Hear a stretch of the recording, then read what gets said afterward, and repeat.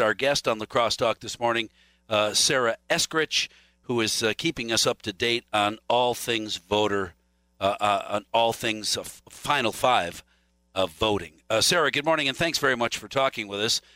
Did the legislation, is it set to be introduced today, or did it happen late yesterday when I wasn't paying attention? It is. Good morning, Mike. The legislation is introduced. We'll be introducing it today, rolling it out today. Formally went on the record yesterday evening, and we'll be talking about it all day today as it is rolled out.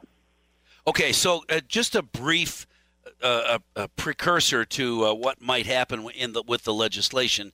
Final Five voting. How do you keep voter fraud out of? Now we have to count votes for 5 people instead of just 2. Sure.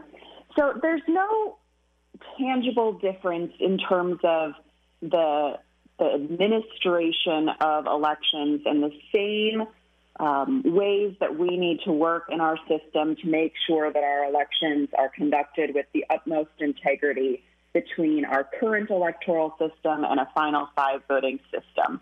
So to say, we have paper ballots, they are counted, we have that paper record of those votes.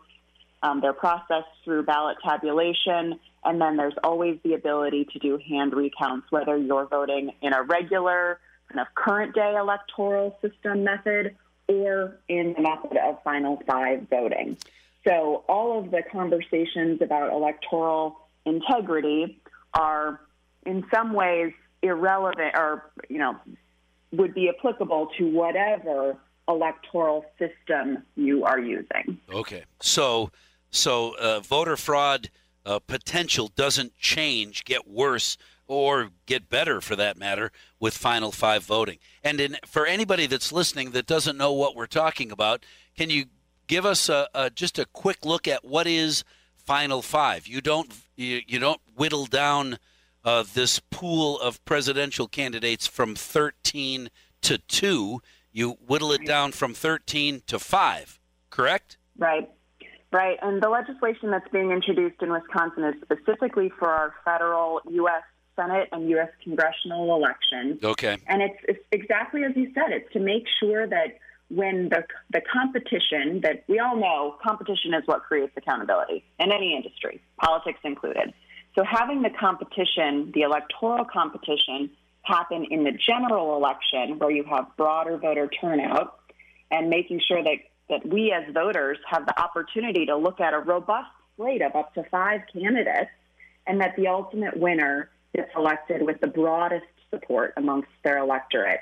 So it's making sure that they are held accountable to a broader segment of the electorate than just their small, often ideologically extreme or special interest aligned primary electorate, that primary voters. Changes the electoral competition from the primary to the general election. Right. And doesn't that open the door for potentially more big money getting involved in every state's federal elections? Because now they can put their money, which is words, behind their favorite top 3 candidates. Your guy may have made the Final Five, but he's going to get crushed because somebody with $1 bajillion is in favor of someone else winning the election. We're going to get even more ads, negative or not. We'll be even more bombarded with election ads, won't we? Maybe? Well, again, there's no tangible difference. Right now, money's going to come in. Money's going to come in whatever electoral system. Again, whatever electoral system you use, there's going to be money that comes in. The power of healthy competition in a general election is that money is less predictable.